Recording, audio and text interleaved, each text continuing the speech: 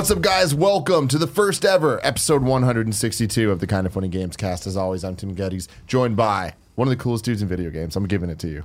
Jared Petty. Doki Doki, and thank you so much, Tim. Glad to be here. And joined for the first time on this show. I think so. But you've been on. I'm around. You're a kind of fun. You're kind of funny family. Mike Bithell, ladies and gentlemen. Hey! Yeah.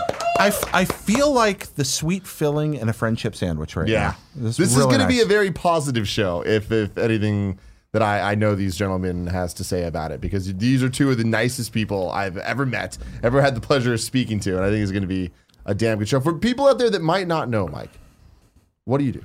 I make computer games. Easy. Thanks, everyone. It's been a great show. Thomas was alone. Thomas was alone. Volume. Earthshape, which was this Google thing that was on one specific phone, so people don't know about. But track it down. Earthshape, I've just said, Subsurface Circular is the most recent one, which just came out on Switch. There you go. Little plug there. There you go. Boom. Yeah, and check that out because it's really, really neat. Oh, thank you. You're That's very welcome. kind. That's very kind. Yeah, it's going really well for us on Switch. That's neat.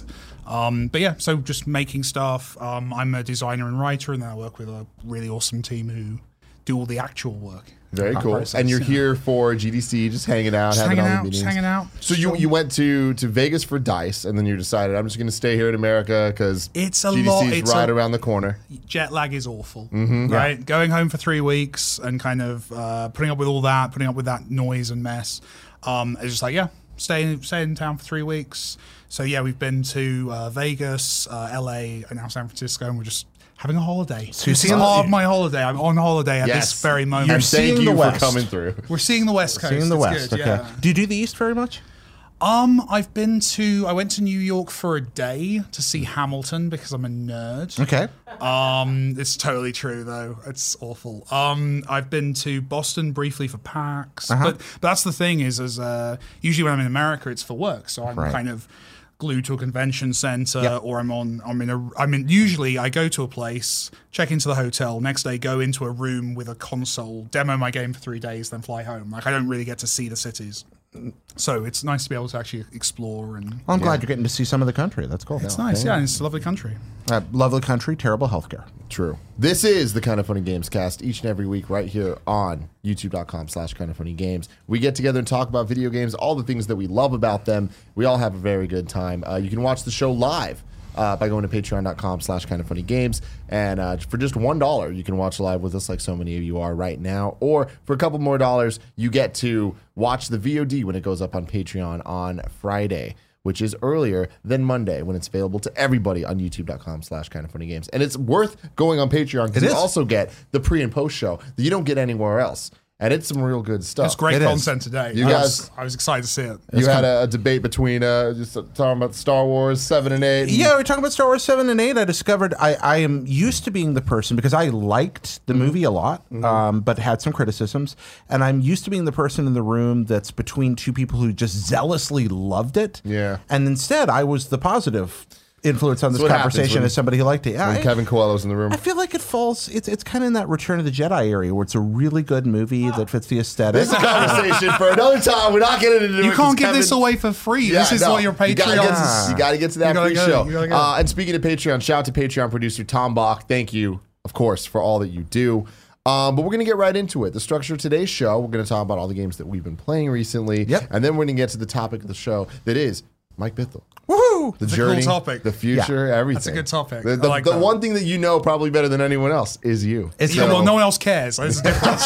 It's People not just care. Oh dear, sorry, Kevin. It's not that I'm a genius on the subject. It's that no one else has studied the subject. So therefore I have So an you edge. are the authority. You're the absolute authority. I am the world's leading authority on my own life. That's Well, true. maybe today you'll inspire somebody else to become the next lead authority. I think we on should just Mike like Bithell. hang some red curtains behind him, put some candles up like behind the music, and then put a little dramatic lead in and out. And to then talk about and then everything exactly. So let's start with you, Mike. What have you been playing? Nothing. Because we talked a little bit about Yes. this, and I argued with you. I had a little debate. You did have a little I think debate. you did play a couple things. What were you up to? So I went to Disneyland. Hell yeah, you did. Yeah, I did. Hell yeah. Big Disney fan. specifically like as a game designer, because it is basically a theme park is an open world kind of video game, and all that world building and storytelling I'm obsessed with. I buy books on the statistical analysis of flow patterns around the parks. Okay. These exist. They're very cool. Really good at parties. And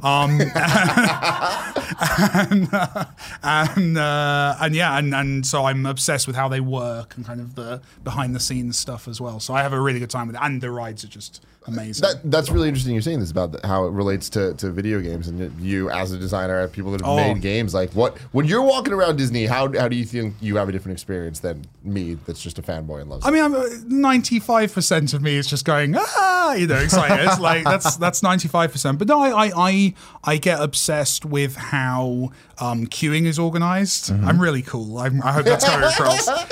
I get the way that the way they'll steer you towards stuff, and it's all the stuff you see in a great kind of Uncharted level, right? That kind of light, color, kind of funneled spaces that kind of push you in a direction. The weenies, the things that draw you in and pull you toward the next Disneyland point. is so full of that. And the way they transition you from world to world is amazing. Like the idea that, although cardinal sin when I was there, I saw two Goofies simultaneously. No, you didn't. I did. Somebody's getting fired. Yeah, someone's getting fired. They made a goof. That's he was the one trying to leak the Kingdom Hearts 3. Look at that. Okay, you saw two. How did you see? Where did you see two Goofies? I'm not going to say the date. Oh no, wait. We don't want to get somebody in trouble. Here. Wait, but there were two Goofies. One was clearly, have I broken this whole thing? We're gonna need you to get up on the mic. Hey. Yeah. So one was clearly like a show Goofy, and one was a walking around Goofy. So for those that don't know, at Disneyland, there is a rule for the people that work there that no matter where you're looking, you should not be able to see two of the same character. Because there's only one Goofy. Because there's only one Goofy, there's only one Mickey, and to have the whole illusion. Those are not employees; those are cast members, and this is a show. It's not a and so you can't break that up. It would be like and it was a split moment. Clearly, someone had realized what was happening. One of them just got sucked into the ground. You've never seen figures. There's like one guy manhandling the second Goofy through a doorway. Man. But But I like that kind of stuff. Carrie, who's with me, is she works as a prop maker and puppet maker in the film industry. So she's looking at it from that direction. So to the extent that the fast passes and all that, we optimize the fast passes and get as much time as we can. But we went back to Guardians of the Galaxy for the queue after we'd rode it, because the queue has all these amazing props. The collectors. And for the non-British, the queue is the line. Sorry. Yeah, apologies. That's all right. It's like it's Britain's favorite pastime. Staying in line. Yeah. That's a great Hitchhiker's Guide to the Galaxy joke about that. Yeah. Is that? It probably is. Oh, there is in the film. Is. Yeah, absolutely. Nice. Yeah. God, I love Douglas Adams. I rip him off regularly. But it's fine. No one notices. It's fine. I've gone away with it up to this point in my career. It's good. But you were saying before I interrupted you. I'm sorry. But yes, we went back and we went in the queue for an hour and just kind of enjoyed the theming and that's the craft of it is what I enjoy. It's so awesome. Yeah, it's amazing. But then in addition to that, there is video games in some of the rides. There is Toy Story. The two Toy Story ones. There's Midway Mania, and then there is the Astro Blasters. So I'm not a big Buzz Lightyear Astro. Okay. It's dated, hasn't it? It's dated. That's the problem. Aged. But no, it has though, Kevin. No, it has. It has definitely, especially you compared can to age Midway gracefully. Mania. Like Haunted Mansion, still a classic. Yeah. Still incredible. That one not so much, but no. The Toy Story one is fantastic. It's amazing. Have you experienced this? No, not the Toy Story one. No. Midway Mania is a ride / video game where you get in. It's a bunch of Midway inspired games, right? With Mr. Potato Head's kind of like the host of the thing, and it's you and one other person in a pod, and you get this little gun. Yeah. With kind of like a slingshot on it. Yeah. And you're just constantly slingshotting these like paintballs. Right. But it's digital and there's video wall in front of you. No, it's a lot like the stuff they had at Disney Quest, I imagine. I've done something very similar in Florida. It's done by a lot of the same guys as well, actually. Yeah. Oh, okay, great. Yeah, I'm not sure. Oh, there you go. You got some video there. Yeah, this is probably all in 3D visuals. It's amazing. Pull it up, Kev. We're not set for that. Oh, okay. Forget it. Sorry.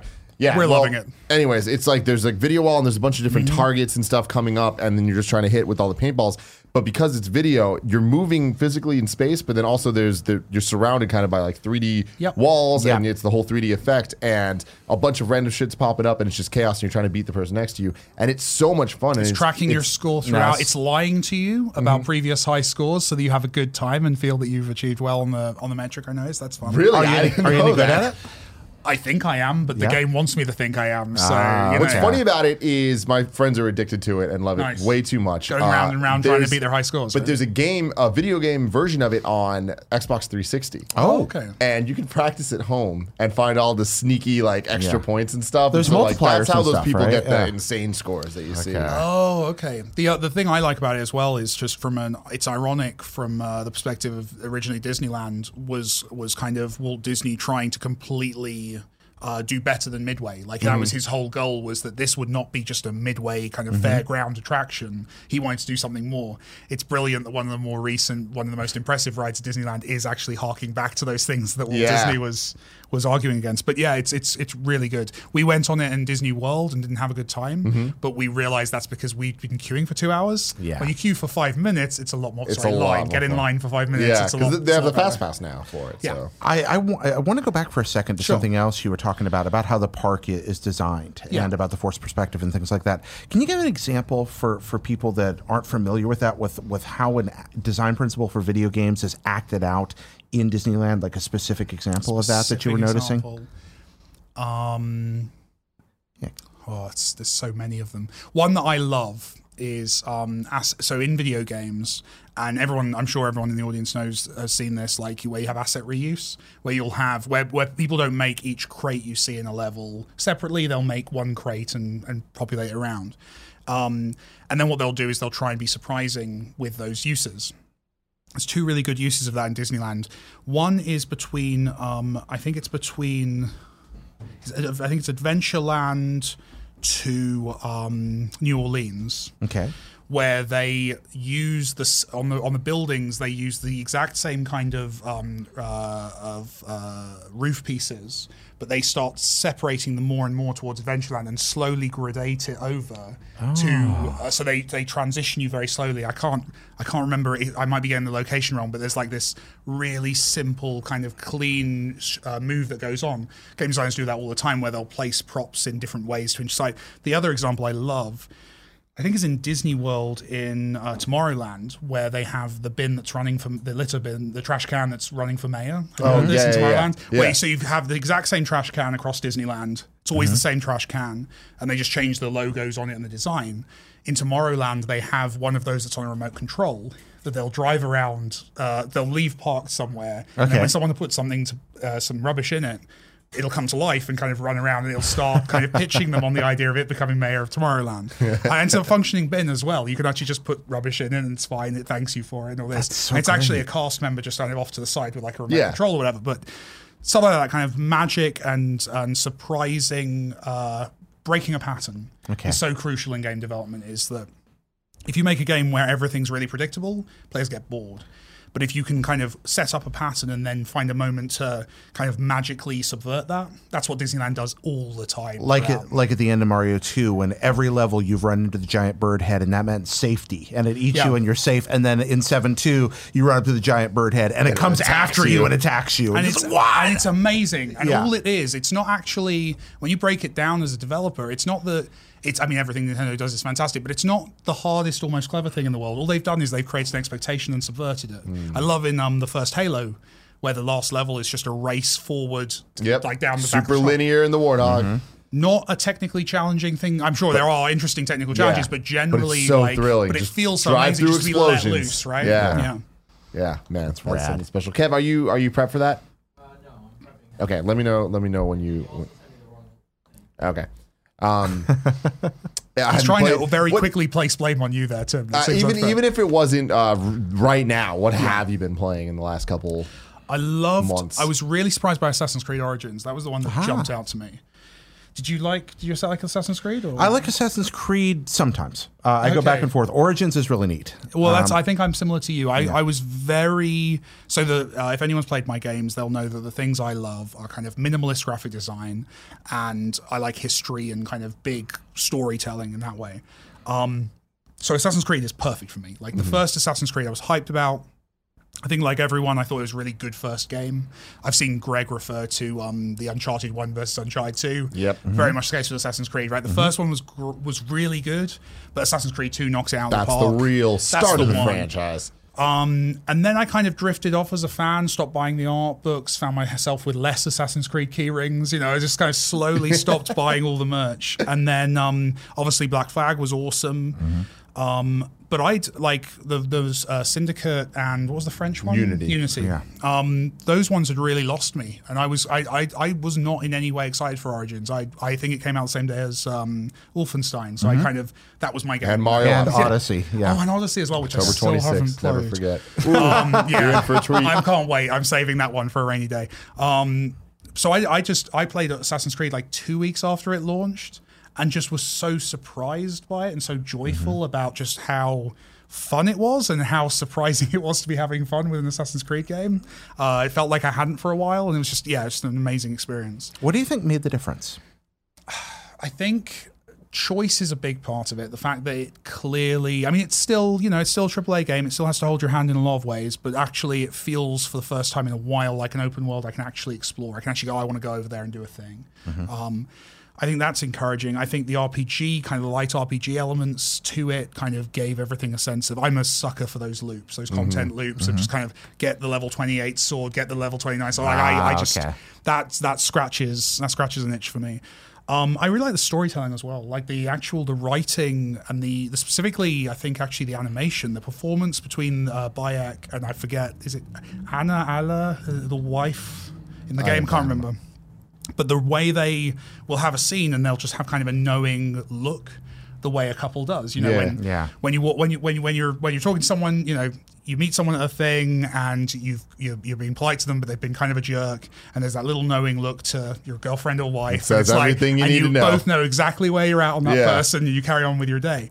Those moments, I don't think I've ever seen that in a game, and that just immediately emotionally just pulled me into it. So, and also, Ancient Egypt's really cool. It is. Right, yeah. I think that's also a factor. I love Ubisoft for the zaniness that they have, and sometimes it doesn't pay off, and they spend 25 minutes talking about a skiing game at the end of their E3 conference, and sometimes it results in, like, you know what, we're going to make a AAA adventure game about Roman Ptolemaic Egypt. Yeah, that sounds good. And that shouldn't exist, and then when it does, it's refreshing and new and wonderful, and that history's so spectacular, and you're like, it's so well presented. Exactly. I went out and immediately bought a couple of books on the era, which I've not actually got around to reading yet, but that, like, I found myself wanting to spend more time in that The game world inspired and learn. you to look into Egypt. Oh, absolutely. I mean, That's awesome. I read a bit of history, but not an enormous amount, but that was just one thing that immediately just made me want to and especially that moment, that clash of Egyptian, Grecian, and Roman culture all coming together. It's almost, it's kind of that Flintstones thing of you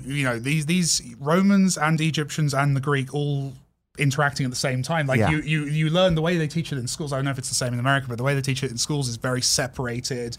Dinosaurs and cavemen, they never met. I mean, obviously they didn't, but this kind of, these periods or these kind of cultures clashing with each other. I mean, how many, if you don't mind me asking, how much does it stick to the history? How much does it tweak things to make things work? It tweaks things to make them adventure-y, but there's does it plenty. Like play around? Like, does it bring Cleopatra into an era where she wasn't and that kind of thing? It bends some rules, but you've still ultimately you've got the rise of Octavian, and you've got her there, and you've got Augustus, and it fits well enough. This is actually.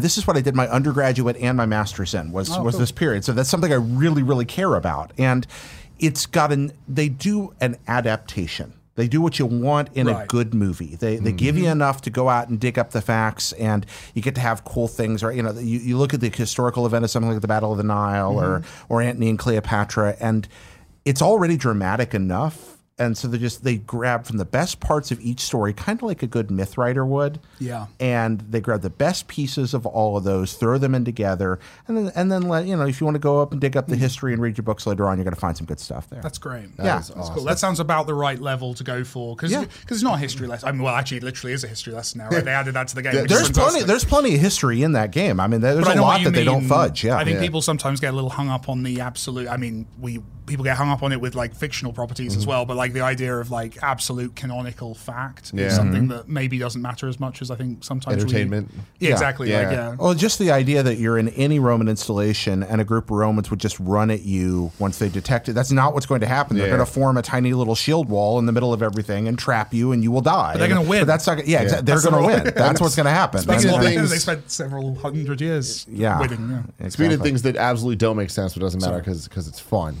Kev, can you pull up the tweet? So Kid Ellis, who works over at Nintendo of America, great guy. He does a lot of the PR kind of stuff over there. He tweeted this a couple days ago, and he says, in my opinion, this is the single greatest piece of video game artwork ever made. All the joy and possibilities that gamers can bring us are right here. And it's the box art of Super Mario Brothers 3, the American version of just the yellow with just Mario with the raccoon tail just flying, like taking flight. And this tweet like really resonated with me. And I was like, wow, I've never thought about it that way. Where, I mean, you take a raccoon tail and you take a person, you put them together and he flies. It just made sense to me. I played Mario. I'm like, cool, that makes, I'm not questioning this, but it's like, neither of those things fly. Like, why would this happen? It doesn't matter. It's fun. And him saying that it's like everything that you need to know about this game and the fun is right there. I was like super taken aback by that, and I was like, I'm busting out Mario 3. I'm playing through it for the 1,000th time, and I was just like, I'm doing this, and I sat there, and it's just that one sitting of just start to finish playing through. Now, it. did you do the long route or the short route? I did a mix. Okay. I didn't do all the warps, but I warped from World 1 to 4, I think. You went to Giant World? Yeah, and then I did it from Giant World on. Okay, so you skipped the desert, which is one of the best, actually. Yeah, it is, definitely. But man, Mario Brothers 3 is just such a fantastic game. And like the debate between Mario World and Mario 3, we need to settle it at some point, once and for all. Oh, I'm in like Flynn. But it's definitely, there's a question, and I grew up thinking Mario World's number one, and the more that I go back, the more that I think about it, I think I might be wrong about that. No, It is special. I think it's Jeremy Parish who distilled. He said, it kind of comes down to, and if I'm paraphrasing here, that you've got Mario 3 is a collection of bite-sized chunks of gameplay. Each level is very short, but does something very distinctive well. Whereupon Mario World has a different focus on. They're both about exploration, but very different kinds of exploration. Mario World is about unlocking all the hidden secrets of the map and finding the alternate routes. Whereupon Mario 3 is about kind of doing one thing really well and moving on to the next as soon as that idea is over. The sun only chases you in one level, right? Why is that not a Smash Brothers level? Oh, that'd be interesting. Why is that not a Smash Brothers level? That's I don't understand. Sun. Yeah, that sun coming down every now and then. But I do love what you said about the art there and what Kit said. Mario 1, when I first saw it was like it came down from outer space. After video games I'd played before that, the world just went on and on and on and on, never seen anything like it. Mario 2 comes along, it's weird, it's madcap, it's beautiful, it's odd, I loved it. It scrolls both horizontally in subsections and vertically in others, and you can be different characters, you're kind of floating. Mario 3 comes along, and the message is clear from that art, from all the hype. He can fly. At last, your enemies this entire time have been fallen in the holes. The Koopas are not the enemies. The Hammer Brothers are not who kill you. It's fallen in the holes. Now you can fly. And the world just scrolls smooth as butter, any diagonal you want to go on. And that was just the ultimate expression of freedom and power in kiddom. Yeah. I love that. That's so good. I mean, so earlier you were saying that like your dad didn't let you play games when you were younger. My dad would sneak video games in. My parents wouldn't let me play video games as a kid. So my knowledge of games comes in around Dreamcast. My knowledge of Mario, my sister had a Game Boy with Mario World 2 on it. Ooh. So that's my kind of entry point. And then I remember, I think I played Mario Brothers 3 like maybe there was like a bundle, right, where it was all the previous Mario games that came out. All Stars. All Stars. Yep. So a friend of mine had All Stars. I had one friend who had All Stars, and I had one friend who had Sonic, and I would kind of use their consoles. I'm sure lots of people did this. So you had the greatest video game cartridge ever made. of all time with All But Stars. I did not get enough time on it because that friend quite liked it himself. Yeah. And I spent a lot of time watching Mario. That was my experience. But yeah, so I come in as a player of Mario like Sunshine. Like Did you go back and like have you played through I've the played, original Marios? No. And Wow. I need blows to. like that's such an interesting kind of Especially as like the game frame I'm of best mind. known for is a Mario ripoff. It's a platform, right? Like, I should probably check those games That's out. cool Yeah. though. I think that's so unique. It's unique or uneducated. You could look at it both ways. I I'm don't know, I like naive. I'm innocent in my influences. Yeah. Do you have your 3DS with you on the trip? I do not have any console with me on the trip, sadly. Oh, that's too bad. You can play all three of those on there. I think you'd be playing them on the road. I should definitely go back and play Mario. I played Sonic a lot, so I still like played the first couple of worlds of Sonic a lot. I didn't actually play anything else. So I do need to go back at some point and check them out. Wow. But, yeah. I'll just send mine with you. I'm a noob. Well, continuing on the retro flair for a little bit, Jared, what have you been playing this last week? There we go. Back to the list. You know, we had to trim it down a little bit here. But yeah. We talked before the show. We talked before the show. You got got to get it where it's got to go here. Now, a few things this week. I went back, first off, on Steam to a game that I enjoyed and didn't get enough time in, River City Ransom Underground, which I bought some time ago. Arc System Works. You ever played that? RPG fighting game? Yep, it's an RPG brawler. Yeah, four-player, fighting brawler. It mixes all of them. Okay. It's really wonderful. It's based on one of the best NES games, River City Ransom, which is a beautiful, just kind of perfect brawler. It's maybe the greatest of all time. And but it's also part of a series of games in Japan. There have been like more than 30 of these, the Kunio games. And these characters in each game are just recast again and again and again. So in one game they're street thugs fighting brawls with rival gangs.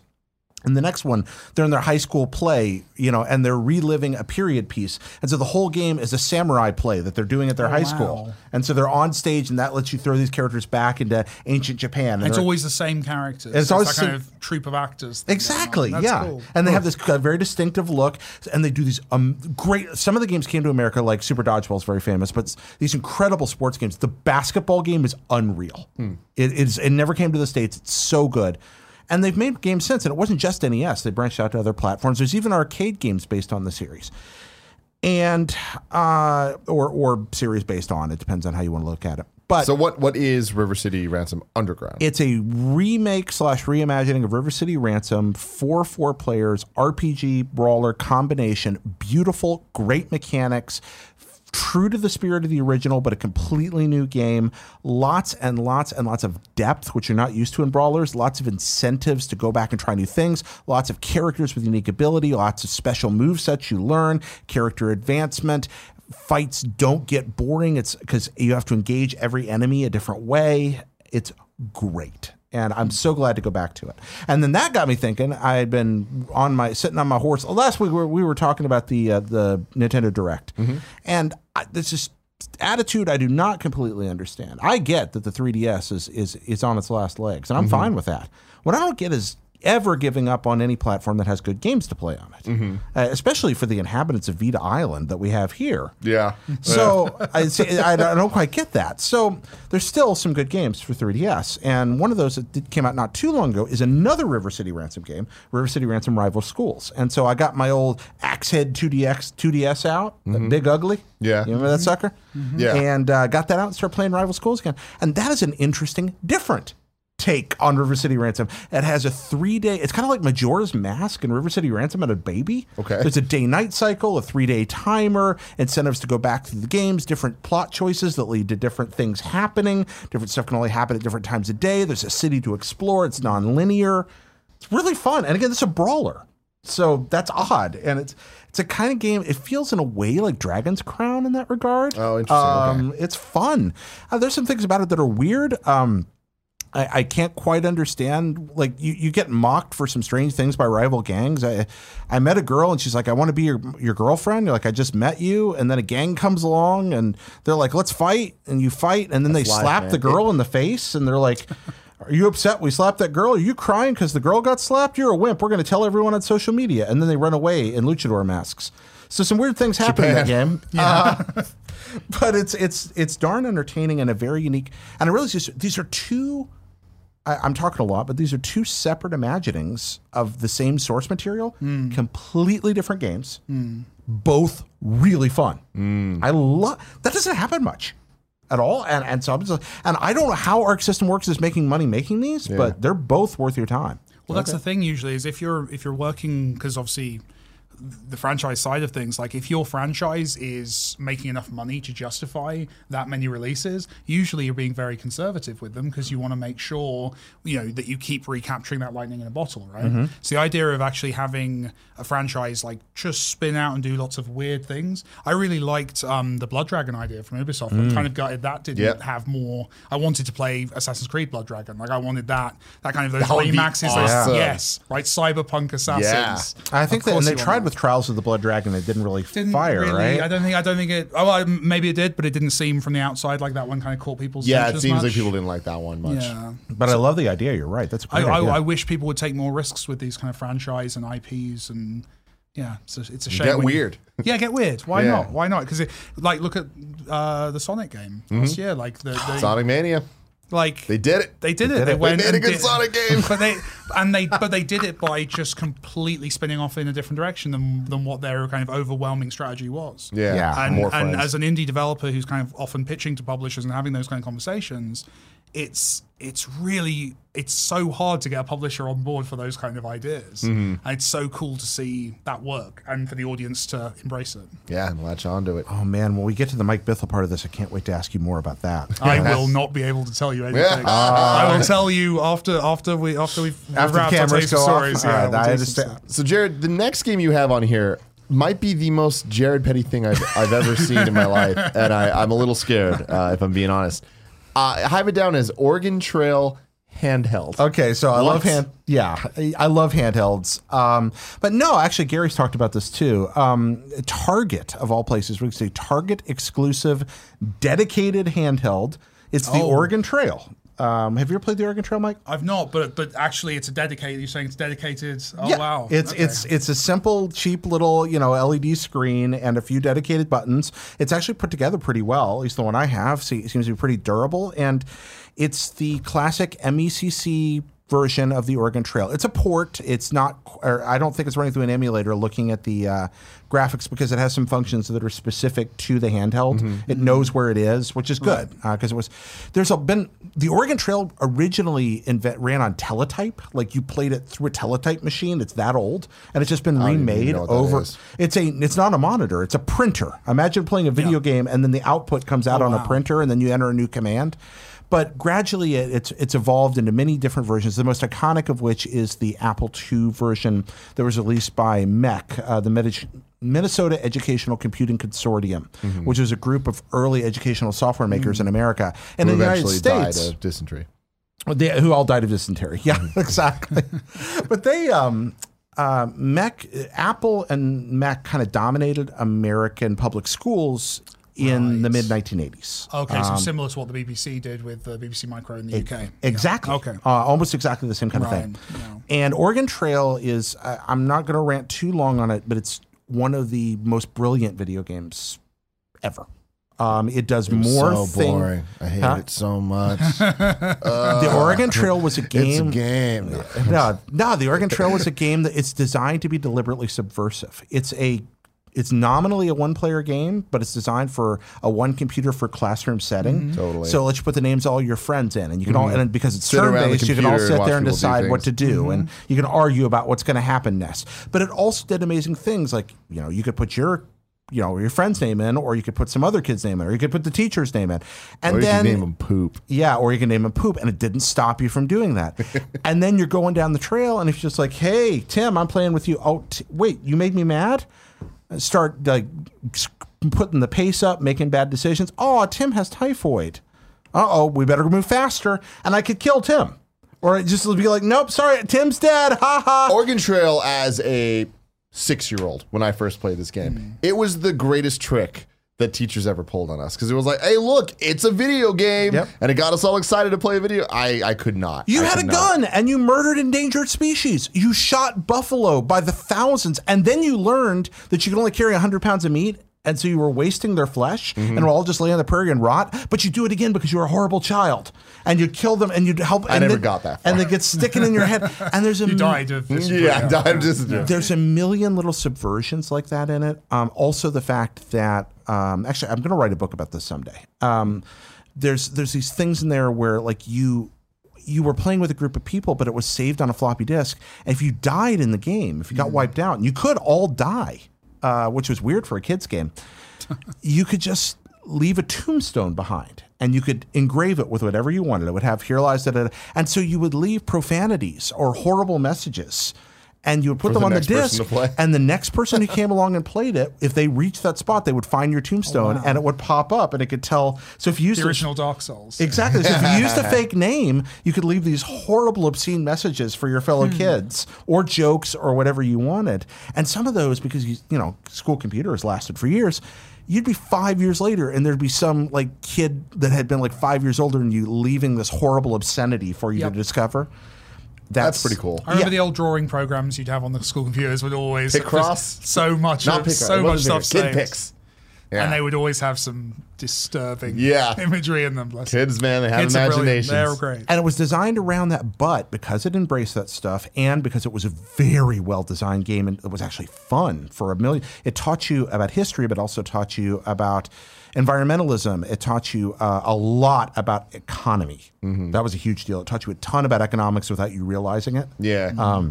It's kind of spectacular in that regard. So a great game, and the handheld's a really good, faithful version. That's cool. I like it. Target exclusive. Interesting.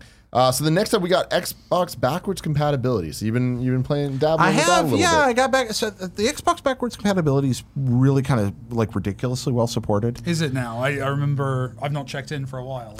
It seems like E3 they always bring out the Here's the list, big guns right? and here's more. But it's like, in between those months, they just keep announcing Really? stuff. And, Okay. I'm not going to go too far into this because people have heard it, but I recently got the Xbox One X and checked it out for the first time. And it's like the amount of games available on both the original Xbox and 360.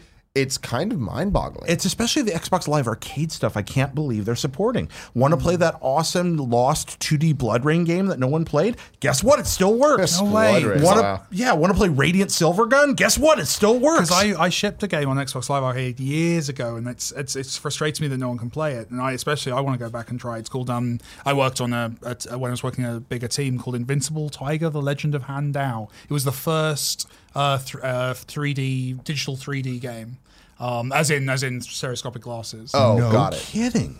Yeah, I don't think that's on the list. I wanna Probably find not. out. I think it sold like 5 copies. I don't think it did amazingly well. Did you still get paid? Hell yeah, I did. All right. That's awesome. Yeah, no, but I mean, all the way down to things like Fusion Frenzy, which I just remember. Also from the studio I used to work at. Really? I didn't work on it. It was just before I joined. Yeah. Yeah. Oh, that's awesome. kidding. Did you work on any Frenzy, others man, I of love those? that. Horrible demo. I'm trying to think. So I was a Blitz who did like Xbox 360 era was when I kind of came in just at the start of the Xbox 360 era. So it was Invincible Tiger. We did one of the Dead to Rights games. Remember the cop and his dog games? Yeah. The Xbox 360 version had the Test to Kill, which is the single best named. That's the best context action in video game history, I think. And then I'm trying to think what else I shipped on Xbox 360. Not a lot else. Lots of like Nickelodeon tie-ins on the Wii and stuff. Oh, lovely. Yeah. Oh, that's fun. Well, one of which is now a meme in Brazil. A Brazilian meme. What is the meme? It's iCarly. I Remember call the it show? well familiar. Yeah. We did a tie-in game for that, and it's a thing in Brazil. I just keep getting messages from Brazil about it. Now I need to ask: did you Yeah. work on Corey bringing down the house on the Nintendo DS? Because in That one I America, did not work on. that is a meme. Okay, no, I didn't work on that one. I worked on it was the Wii title. It was actually a bit ahead of its time because it was like a little, you could like sequence, kind of a bit WarioWare, but you could kind of sequence different mini games together, build your own kind of YouTube show. Before obviously it was even called YouTube, but like it was a little ahead of its time. It was kind of a creative toy rather than a game. But Oh, I'm flying to like Marky Mark make your own video now. It was the Spice Girls game on PlayStation where you could make music videos Gosh. and remixes. yeah. I was addicted to that shit because I'm a sick fuck. Well, so Guardian- so you've been playing Guardian Heroes. Yeah, and this is a big surprise. I'm going to talk about a Sega Saturn game, but Guardian Heroes is redonkulous. It's so good. I've been on a brawler kick lately, and maybe that's what got me on it. So Guardian Heroes looks like a brawler. It's extremely colorful. The remake is not just competent; it's superb. It's one of the more loving TLC remakes I've seen on the 360. It moves it to widescreen. And the transference is great. It moves it to HD, but you can still get high res pixelated graphics for it, or go into a different graphics mode. The controls are perfect. You can play as multiple characters, all of whom have vastly different abilities, magic spells, different. And again, it's that RPG mix level up thing. But every time you play through, you have choices to take you through different routes in the games. You play it over and over and over again, and each way you play through is a different result. And then it plays with a different character. It's different. It's great. It's beautiful. It's one of the brightest, most colorful. It looks like a freaking cartoon. It's glorious. But what makes Guardian Heroes really stand out is that it looks like a brawler, but it controls like a fighting game. When I say fighting game, I mean in terms of like a Street Fighter style game. There are 3 planes. Normally in a brawler, can you pull up Guardian Heroes? Yeah, normally in like a Ninja Turtle Simpson style brawler, you'll kind of move up and down the screen. And in Guardian Heroes, what you're doing is using your bumpers or to whatever flip between the flip planes. between like 3 Mighty planes. Morphin Power Rangers on the Super Nintendo. There you go. Yeah. Okay, yeah, a lot like that. So you're coming up, and then your controls, because you're doing that, that means up is now free to jump. And so your controls feel like a fighting game. And you're engaging all your enemies, and you have this huge move sets for every character. And then your enemies have a lot of different move sets. And so you see he's hopping between planes right now. Right there. And this is, he's going to beat some barrels. It was very early in the game. And actually kind of a dark level. Most of the levels are really bright and colorful. That's beautiful. This looks really cool, though. Yeah, it's a great game. I love the idea of the different tiers flipping back and forth instead of the Ninja Turtle style control, because I feel like a big problem a lot of brawlers have is it's hard to understand where you're punching. Exactly. Like, where's my 3D depth on this? And with this, it's like, it's clearly 1, 2, or 3. Yeah, see, they're in the forward. Now he's hopping into the middle right there. And these guys are allies. That dude, by the way, you get this magic sword at the beginning of the game, and you're like, hey, where'd this magic sword come from? And you're getting your butt kicked, and then suddenly lightning strikes the magic sword out of your hero's hand. And that dude rises out of the earth behind you and grabs it and screams. You're like, he's going to kill me. And then he joins you and he's your buddy for the whole game. That's awesome. It's got a really this looks insane. Oh, the art it's so style's good. awesome. And that 3D effect on the ground, what's his name, is lovely. Yeah, I love this game. It also has a up to 6 player, and it might be even increased on Xbox. It might be all the way up to 12. I can't remember. But it's this multiplayer combat brawl mode as well. So you just hop in with your friends and beat each other up. So, but you can play co-op. That with looks several players. super awesome. I want to try that. That's a great game. I can't believe I've never seen it or heard of it. Like I'm obviously aware of Gunstar Heroes, but I didn't know about Guardian. And it's by Heroes. Treasure. Same folks. group. Yeah, man. Same folks. Wow, very cool. Nice. And then the last thing you got on here is BioShock. Yeah, as I was working on a hop, blip, and a jump. Hey, I'm gonna guess what? Second episode's out by the time you're watching this. If you're watching it on Monday or Friday, for that matter, it's out Friday. But yeah, hop, blip, and a jump. I had to do a lot of footage capture for that. I always do, and thematically, it tied into BioShock a lot. So I ended up going back and starting BioShock again for the first time in forever. You know what? That game's still real neat. Oh, yes. There's a lot of rough around the edges, but sometimes I like rough around the edges. Yeah, absolutely. So all I can really say about that is the first half of BioShock sure is rad. And then just don't play anymore after the first half. Really? But the first half of BioShock is really, really rad. And I don't know. I love it. What's the turning point? What's the point? right after really everything after Ryan, I feel like is just kind of mop up. I mean, the level design is still very good, but it almost feels obligatory. Gotcha. Sometimes I wish Kind of that game had. thing. Yeah, sometimes. I mean, it's good. They put a lot of love into that game from beginning to end. I don't want to be too hard on it, but I almost feel like ending at Ryan might have been a better game. They really just nail you. I'd actually forgotten that there was stuff after Ryan. You Yeah. know what I mean? There's a lot too. Yeah. There's quite a bit of game, and it's That's funny. fine. I don't want to. So, but hey, mechanically, it's a little awkward now, and it feels dated, but feels. I have this thing about the language of controls. You know, I understand that, yes, B shoots and A jumps. That's very important. You can't break that rule. And likewise with twin stick shooters, we've gotten to the point that everything is codified. But maybe it's good to be brought out of our comfort zones on controls every now and then and be like, by the way, there are different ways to approach games besides the same way we approach every one. And so when something feels different, that's not necessarily bad. Don't reject it just because it doesn't fall into the language of control that you understand. One of my oldest examples of that is Bionic Commando, which was a platformer where you can't jump. Yeah. If you played that game for 2 minutes, you would think it's the worst 2D platformer imaginable. You play it for an hour and you realize you're playing an incredible video game. Do you agree? Do you like it? Bionic Commando, yeah, different level. And so it's different, and that makes people afraid of it. All right, that's what I've been playing. And there you go, ladies and gentlemen. So, Mike, Hello. I'm really interested in a lot of things you were talking about there. You were at Blitz. Yeah, So sorry, you- dude. I so- can do the whole. Do you want me to do the whole? Let's start there, and then I just want to know.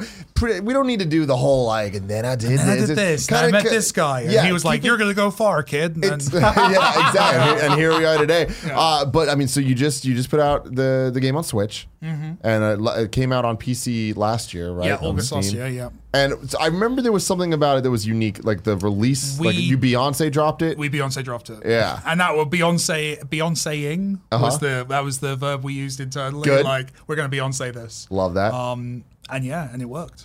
Like, and that's the people crazy liked part. it a lot. Now it's on Yeah. Switch. People can get that. So it's a small game. Anyone who's not familiar with it, it's called Subsurface Circular. It's a text adventure game. That's how we framed it. Basically a dialogue game, like a Mass Effect dialogue tree. The game basically all text based, no voiceover. It was made in 4 months. Because we had a gap, because I don't want this to be the bashing publishers show, but we had sadly a publisher had let us down with something, so we had kind of this weird 6-month gap in our schedule where we had to do something, and it was like, well, we'll make a little experimental game. And then about a month before we were ready to ship it, we kind of looked at it and went, this is actually quite good. So we polished it up a bit, got it a little bit more kind of respectable. But there was this fear because it's got kind of a cool visual style to it. It renders quite nicely because we've got some really good art in there. The artist was fantastic. And I had this massive fear that when you see a screenshot of it, it looks a lot like Mass Effect. It looks a lot like, I mean, not up to that level, but kind of, it looks like it's the dialogue system from an RPG. And I was terrified about overhype. I was terrified that players would look at that. And it's only about 2 hours-ish long. It's a short game. Yeah. And we price it accordingly and kind of make it very clear to the audience that it's a short game. And I was just very scared of people overestimating what this game was, especially as a sci-fi game. Sci-fi games are very easy to imagine a massive thing in your head, vast thing in your head. And we hadn't made that. So yeah, I kind of asked if we could just go, hey, can we like not tell anyone about this? So we just completely went silent, didn't mention it, and yeah, we Beyonce dropped it. We just released it 6 p.m. UK time, so 10 a.m. our time. Put it on Steam. We talked to Valve beforehand. They liked it, so they were kind of on board with this, and they liked the idea of an experimental kind of, well, if we just launch this and nobody knows what would happen. And yeah, it's done. It's reviewed amazingly well. The player reaction to it's been fantastic. It's it was profitable very quickly and is now doing its thing. And yeah, Switch came out, I think, just last week, and that's now the 10th best-selling game in the UK and on Switch. So that's fantastic. It's going crazy well, which is still kind of, but you can hopefully tell from my tone, it's like I still am worried about hype. I don't want to oversell it. It's a small game. It should be taken in that way. But yeah, it seems to have kind of connected. How does that internal meeting work where you say, we're going to make a visually impressive text adventure game? So the dynamic at Bithell Games, there you go, the company, is for a long time it was me. It was just me and like a bunch of awesome kind of collaborators and freelancers I brought in for each project. And then about 2 years ago, I brought in a guy called Alexander Slawinski. He used to be a games journalist, used to work at Joystick. And someone I'd always kind of chatted with, and he's a very business-minded person. He kind of got his MBA and was looking to kind of go in. He was going to go and join the games industry somewhere. And I kind of said to him, look, I need a boss. I need someone who can like come in, make sure everyone's paid on time, tell me not to do stupid things. So that's kind of our dynamic, is always kind of he's the logical business person and I'm the kind of let's do this stupid thing. And that kind of balances out really nicely, and it leads to kind of creative stuff, but creative stuff where the lights stay on and everyone's looked after. And Subsurface was this weird situation where we had this kind of this gap of time we had to fill, or we didn't even have to fill it. It was kind of, we were financially kind of comfortable enough as a studio. We could have spent the time doing anything. And I pitched Alexander. I said, look, I feel our games, people like the stories in our games, they like the writing. But one of my biggest problems with our games is they're very linear. They're very much like play the game, and while you're doing so, here's Oscar-winning actor Andy Serkis. Yeah, exactly. And he'll tell you a cool story. That is amazing. Here's Danny Wallace doing his thing, and it's like, and that was cool, and people like it, and I love writing and working with those actors. But it does mean that the player's not really telling the story. So I wanted to play with the idea of kind of choice-based gameplay, non-linear stuff. And I pitched to Alexander, like, here's a very small budget game because it's just a text adventure game. I'm not gonna get Andy Serkis is not gonna be involved in this one. We're not gonna do that because for people that don't know, that's right. He was the villain in Volume. Yeah, and he was great. And then and lots of my games have had those kind of big actors because I enjoy working with them and. Just squealing with glee as I try and find out Star Wars spoilers. Your life doesn't make sense. Like, this is so cool that you're making these games. Each of your games is so different than the last. And to go back to, I got very lucky. I got very lucky. Where was that point though? Like, with Thomas Was Alone, like that being such the hit that it was, and that was the turning point. So I was very lucky. So the way so a lot of indie games are made. People quit their day jobs and they go, "We've got X amount of money in the bank. Let's go and make a game." Right? It's very very dangerous, very risky, but obviously can pay off massively. I was a chicken. I didn't go that route. I went, let's not do that because I want to pay the bills. So I made a small prototype 24-hour game jammy version of Thomas Was Alone, and I put it online. I immediately got in a lot of trouble for doing so because I was employed at a game studio at the time. Conflict of interest and all that stuff. Fortunately, they were very, very gracious and said, look, it's about rectangles. We don't have any interest in this. This isn't going to work for us. It seems like a cool idea, though. You should keep playing with it in your own time, kind of thing. And they wrote a contract for me that said, we don't own this. We'll never come back and claim ownership. Wow. Yeah, which is a you made really... out like a bandit. and I did very quickly. So I made that game while having a job. And and Thomas Was Alone cost, I think, my time... plus about £2,000. So what's that, like $2,500, $3,000? Well, the pound keeps going. So I don't know, it might have changed by the time this goes out. But it was very cheap because it was just basically paying for the voiceover sessions and recording and stuff like that. Okay. So a very cheap game. So we launched the game with no money spent, really, just my time, basically 3 years of my life kind of devoted to it. So when it did well, even modestly at the start, that was still massive and awesome. And I got very lucky. It took about 6 months. I didn't get on Steam straight away. It kind of was building up for about 6 months. And finally, we launched it in the summer, and it was New Year's Eve. It hit it made enough money that it was a year's salary. And that was the number I told myself. Once I've made a year's salary, I'll quit my day job and try this and make another game. And then the following day, January the 1st, Total Biscuit did a video of it, which was very glowing. And by the end of that week, I made 2 years salary, and it just blew up from there. And that's what that did was insane. that bought. Yeah, and the PewDiePie eventually making a video. Lots of everyone at some point, which was amazing, and just super lucky. Just it was that game that year. That it happened so rarely. And I just kind of made myself a promise that I was going to keep riding that wave and make what I could. And that was 5 years ago now. What's crazy to me is it's doing different things because earlier you mentioned that game being the first stereoscopic 3D game. That was guys working at a company that happened to make it. I can't. But still, there's that. But then when you kind of take that into, okay, you get the platformer of Thomas Was Alone, but then looking at Volume, and then you also then dabbled in VR. Right? Yeah, we did a VR version of Volume. And it's like that's just, for being a small team, it's like you seem to not be doing the smart thing of, we're just going to do it again. I'm not doing the smart thing. No, and you know what, Tim, like, genuinely, you're right. And this is an ongoing, if Alexander's watching this, he's going to be laughing because this is the conversation we have very often. It's because, what you're meant to do is you're meant to make a solid 7.5 out of 10 game and then keep making versions of that game and getting better incrementally. And I've chosen a different path where I make kind of 8 out of 10, maybe 8.5 in some cases games, but I jump around a lot. Yeah, in theory, if I was here talking to you about Thomas Was Alone 4, then we'd be making probably better games, but we'd be inheriting that kind of knowledge and awareness and probably making more money. But yeah, I'm my feeling is, having worked, so I worked for other people for about 6 years in the games industry, making games that made financial, logical sense and, paid the bills. And I'm in this fantastic situation where I can take risks and take chances. And generally, whenever I've played it safe, it's not gone as well as when I do something like Subsurface Circular, where it's like, it's a prototype, great. Ship it, just Beyonce it, we'll send it to 10 journalists, and maybe it'll do okay. And it's our most successful game since. But it all adds, it adds on top of itself, and that's what I love. Is like, there is the surefire bet of just sequel. Yeah. But when you have that one hit, and people are like, oh, Mike Bithell made this, I know that, that's great, and then you do another one and something so totally different. You have that luxury to do something off the wall, and then send it to the right people, and they're going to be like, oh, I'm going to give this a shot. will try, exactly, because yeah. there's a pedigree. We have a reputation, and that was a decision that was made very early on. Was, well, the first of all, the dumbest, cleverest thing I ever did was at a time where I had like 50 Twitter followers. Thomas was alone. I knew games were meant to have splash screens, but I had nothing to put on the splash screen because it wasn't made by a company. So I just put my Twitter handle at the start. Awesome. Single greatest career decision I ever made Really? because then every version of Thomas Was Alone had my Twitter handle at the start, and that meant that the momentum happened. That's amazing. And then when we started to kind of formalize stuff, we had the internal conversation of like, well, what should we call the company? What should we call the studio? What name should we get behind?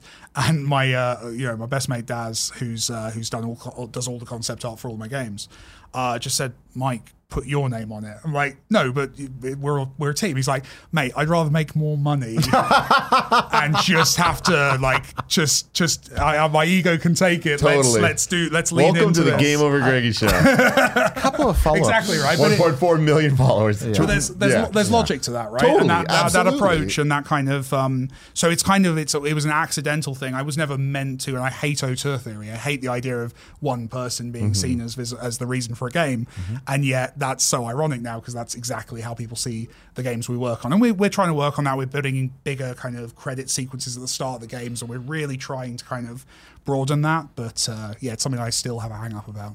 Oh, it makes sense. A couple of follow-ups to that. When you're talking about the development of Thomas, you said 2,000 pounds and 3 years. Yeah. So man hours wise, I'm really curious. How much do you think went into Thomas? Still quite. So probably, I still think that if I'd made it in kind of a conventional 9-to-5 way, maybe it would have been a year. Like the reason it took 3 years was I was working,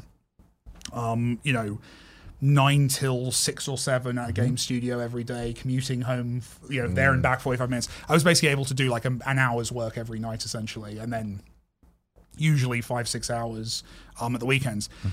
Where I got kind of lucky was Kerry, my girlfriend, was working on a movie out of town, so I had kind of no social life for 3 years. I was able to kind of just completely devote myself to the game. A lot of indies who've done that kind of making a game in their spare time around a day job, sadly, unfortunately, that story often involves kind of a relationship breakup, a kind of there's that kind of tragedy to it, and we kind of had one forced on us by circumstance that meant that I had the room to kind of to do that game, and then obviously once I could quit my day job, then became like every other indie and just works all the time. And I'm sure it's similar to you guys. Like there is no you just stop. keep going. It's not necessarily healthy, but it's kind of just how it is. The second question I want to ask you is, we've been asking a lot about the business end of it, but Thomas is one of my favorite games. Thank you. And very important in my household. My wife, it may be her favorite game. Wow. And I wanted to ask you about the artistic end, outside of the business end, knowing you made it. When did you know you had something special? When did you look at that property or any of the other work you've done, for that matter, and just go, oh, wow, this is really good? About 2 years after it came out. And that sounds like I'm making a dumb joke, but genuinely, I never like my games. I hate, I need to find out who this, I keep using this quote, and I need to find out who to attribute it to. A writer who says, I hate the act of writing, but I love having written something. And it's so true of the way I genuinely don't like anything I'm working on. It's something I have to be very careful with, actually working with a team, that I'm not this black cloud over the entire process for everyone else, but I genuinely am hyper self-critical and hypercritical of the work in particular. So no, with Thomas Was Alone, I genuinely, for the entire duration of production, genuinely felt like I was fighting to make it okay. You know what I mean? Like just to kind of, and so many of the choices that I get such credit for were actually just kind of practicalities. So things like the reason it's got voiceover is because it was originally going to be kind of this motion typography kind of, those kind of YouTube videos like Kinetic. Reservoir Dogs kinetic kind of motion graphic stuff. And that was really difficult and just took a lot of time. So I was like, no, I'll just do voiceover. That's easy. Just play an audio file. And Danny Wallace, the style of the whole thing was because I knew it needed to have some humor to it, so I listened to some of his audiobooks and was like, I'm going to write kind of something in that style. And then got drunk on Twitter one night and sent it to him and said, can we work together on this kind of thing? So much of it is kind of this chance and happenstance. I think we very much, with any creative work, after the fact, we realize why it worked or what we got right.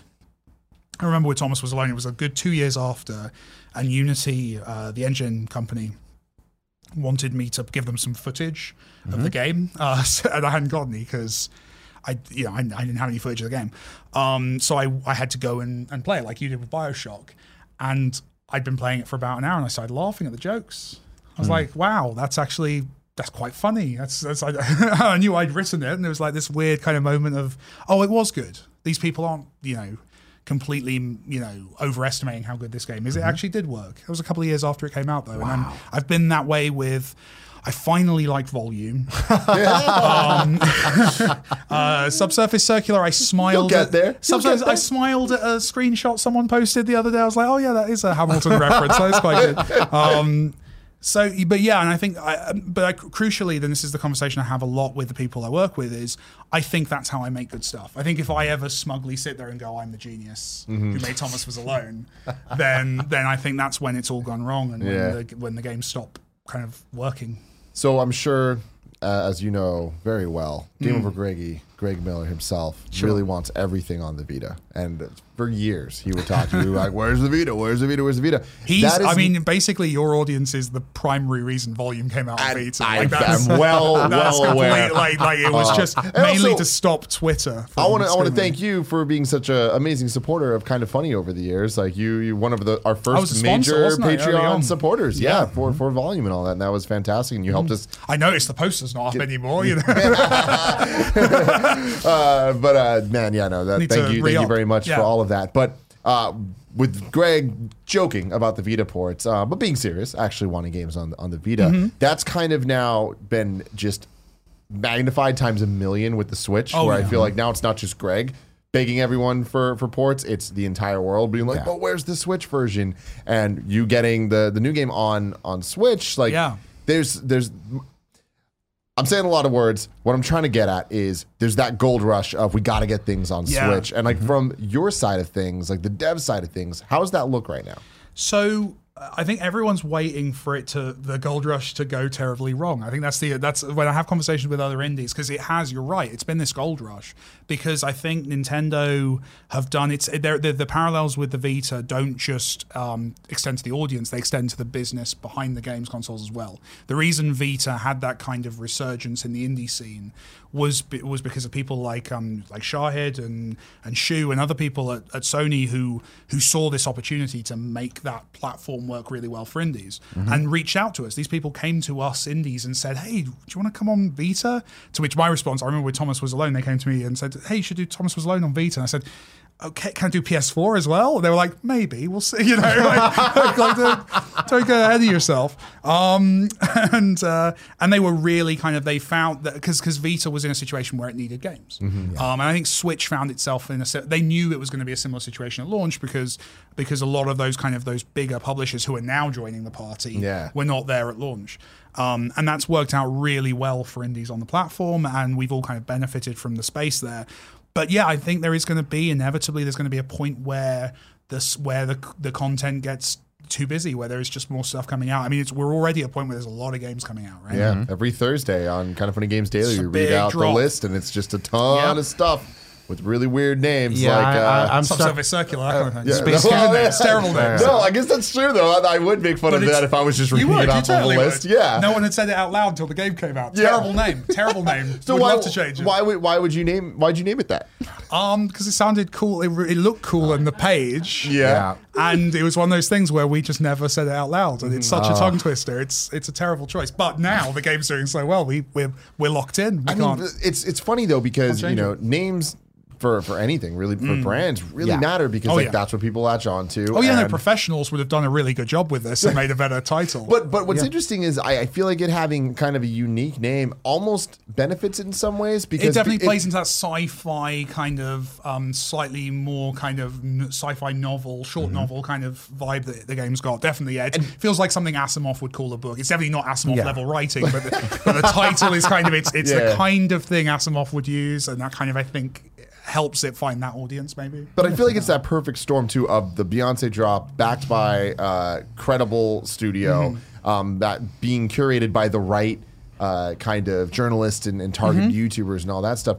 All of that to the people that are finding out the game from them, they hear it and they go, I don't remember what the name is, but I remember it was that weird something sounding weird, thing. robots, yeah. And they'll find it. Like, they'll seek that out, and when they see it on a list or on the eShop or on whatever it is, they'll be like, oh, yeah, that game. And then when they find it, they find something really good waiting for them. There's that element to it, too. Of course. The fact that it's actually good. That's the hardest bit. Right? That's the tricky stuff. But it is a gold rush, and indies. I say this often to when I go and talk to like students or indies starting out. You know, the times that indies have benefited is when everyone else is looking somewhere else. You can absolutely find a correlation. That kind of 2010 to 2012 kind of indie, big jump up in indie.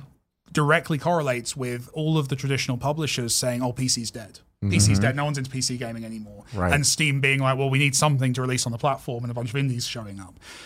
Same is true on the Vita with the surge of Vita indies. Same is happening right now with Switch. Wherever people say don't release a game there, indies who release a game there and can manage it, that often works in our favor. It doesn't always, but it often does. And I think Switch is unfortunately at that tipping point where it's now common knowledge that like, oh, you should release on Switch. It does really well on Switch. And that's going to flip it over into everyone there. It might be really good to be an indie releasing a game on any console other than the Switch next year because everyone's jumping onto the Switch bandwagon. Now, It's an interesting one. Do you think there's another future where, like a parallel universe where instead of that happening, just Switch owners are become accustomed to? I hope so. To really buying and supporting indie games. Well, I think the handheld thing plays into that. I think the handheld, with a handheld, you consume these games really quickly on your own terms.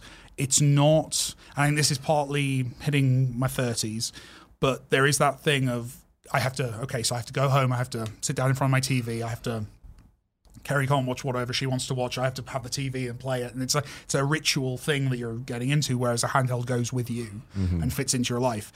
So I think there's a hunger there for stuff, for games that you can play, because it's something that you've always got with you.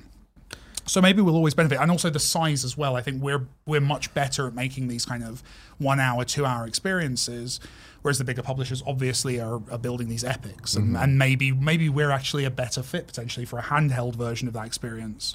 Obviously, there are people who play Switch handheld or TV or both. You mentioned mobile development earlier, and a game that came out for only one phone.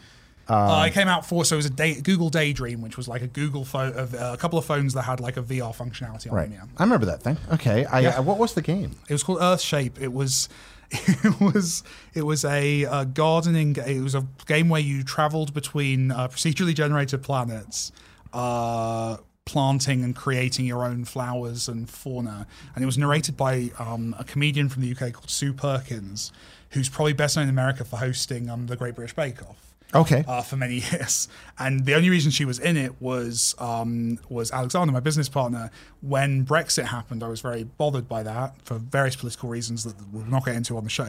But I thought it was horrible, terrible decision. And I needed cheering up. And he was like, "Watch British Bake Off. It's friendly. It's lovely. It's going to make you feel patriotic for Britishness." and I watched that like 3 episodes through, and it was just Sue Perkins is someone who like had done comedy when I was younger. I'd seen her on stuff in the past, but just seeing her in that context, I was like, she's the best school teacher I never had on this show. That's great. And I wanted to get her into a game, and it turns out she's a massive gamer, so she was brilliant to work with. Oh wow, perfect. Oh really? Oh, big Civ fan. Oh, no. Big Civ fan. I'm so excited. I love the Great British. Your language. So in the States, it's the Great British Baking. So same thing. Okay, sorry. But no, don't be sorry. Y'all Andy, invented it. We'll call it the Bake Off. But Andy's obsessed with it. I love it. I absolutely. Do you watch it? No, I have not tried it But yet. learning that Sue's into game, that's so exciting. I love that. We were talking about how many planets in No Man's Sky are named after Bake Off situations. She loved Alien Isolation. She plays a lot of Civ. Follow her on Twitter. She's great on Twitter. She plays a lot of games. Freaking fantastic. Yeah, I'm she's so a proper excited. nerd. So to kind of wrap things up here, do you have any final questions for him? Yeah, I know we're headed toward the end here, but this is something I want to ask you. It was actually toward that phone. When it comes to mobile development and being a small studio, what is the path forward for mobile developers that want to create games for handheld, for the Apple Store, for the Google Play Store, and don't want to embrace some of the more predatory nickel and dime practices? The stronger free-to-play stuff. Free-to-play plus. What is their path forward toward first discovery and second profitability in that?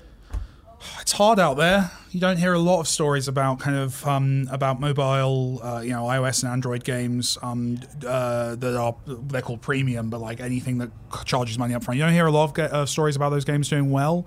I will say that I think, especially in Apple's case, they're doing a great deal. They've changed the way they curate. They're definitely trying to bring that stuff across. And they were very supportive. We did a subsurface circular version for iPads, which they gave a lot of love and attention to. It's tough out there. I mean, it is really tough. I think what you're going to see is a lot of people who want to make those kind of games, maybe moving over to the Switch, maybe moving over to the consoles that are a little bit easier with their processes behind the scenes. There's, the degrees to which you have to go through certification, and I'm sure the audience is aware of certification as something that makes games take a while to come out. That's exactly what it is. And it's all there to kind of protect the consumer and make sure that the experience is great for them. But it does slow down development and can get in the way. And as a mobile developer, that can be surprising. We accidentally released Earthshape about a week before it was meant to. Before cert? Pull it down. Well, no, there is no cert. Oh, there's no cert at all on Android. So that's the point. I misunderstood. I'm sorry. On console or PC, it's very hard to launch a game by accident, but on mobile, you can absolutely do it. And I think if you're a developer who's used to that speed and that cycle, then console is still a little bit scary. So even as a partner, there's no cert. I didn't like if you're working with the curators and wow. So there's on iOS there's more, but yeah, it's basically we're talking a very, very well compared to the weeks it takes on console. We're talking a few hours. I didn't know that. That's really cool. It's very cool, but I totally understand why the console guys want to. They want to make sure that when you download a game on PlayStation, it works. Yeah. That makes perfect sense. That's absolutely fair to the community. But it is a wall to mobile developers coming across, which is probably its point as well. They don't want everything to come over necessarily. They want great stuff to come over. Rad. I really appreciate the answer to that. I could do this for hours. I love picking the head of people that actually make things. I mean, I love what I do for a living. You make things? No, I've seen the things you've made. I do that at keyboard. It's the same thing. Mike, do you have any final things? Like, where can people follow you? What should people be buying? Where should they go? I'm on Twitter too much, at Mike Bithell. Subsurface Circular's out. Please pick it up. If you're if it sounds interesting to you on Switch, right now we're in this really important moment in the game where it's out, it's doing well. We need to get on that chart. We're on the chart in the UK. We're not in the US. So if you're thinking I might pick that up in the next couple of weeks, pick it up today. That'd be great. But yeah, but also read reviews and make an informed decision. And please hope you like the game. Other than that, if you're it's really important to me that everyone who plays my games and pays me likes them, and doesn't feel like we've tricked them. Will you personally give their money back here and now if they didn't? If they were here right now, I would. I would. If you turned to me and said, Mike, I did not like Subsurface Circular, I would genuinely grab a few dollars from my pocket. Other than that, if you're a game developer, we just released the Game Dev Business Handbook, which is a really cool thing, which is I took some of the money we've made from video games and paid a games journalist to write a book about the process of development, a guy called Mike Futter, who's been a business reporter for ages. Really good book. He's written it. He's interviewed the heads of lots and lots of big studios, all talking about budgeting, talking about man hours, we're talking about the way businesses are actually run. So if you're an indie, then that's something that I would encourage you to look at. And other than that, just... What's the title and where can I purchase this? That's called the Game Dev Business Handbook. It's I think it's either on Amazon or is soon to be. I think we've announced that. I might get in trouble. But it's definitely like we're selling it through our own website and stuff. But if you go on my Twitter, you'll see it. Thank you. I've made a couple of craptastic demos and dream of releasing something someday. I'm going to buy and read this. You should. I'm really happy with how it came out, and I can say that because I didn't write it, so I can be proud of it. Well, thank you very much for joining us. This has been an excellent episode. We're on a roll here, it's a lot of man. fun. I'm having a good time. Though this guy makes it easy. I gotta say, it's better without Greg. It's better without Greg. I didn't Not want to one say Cockney accent. Not one Cockney accent. Oh yeah. From him. Oh man, it's much better. No, you just have some annoying guys next to you going, actually, it's the Great British Bake Off in the United States, and it's not a line. It's fine. It's fine No. because I'm 9 times out of 10 I'm that dude. So it's fine. Oh no, right. British people just say it better. well, ladies and gentlemen, I love you, and until next time, it's been a pleasure to serve you. Sorry you threw me off. My lines, I love you. I'll end it there.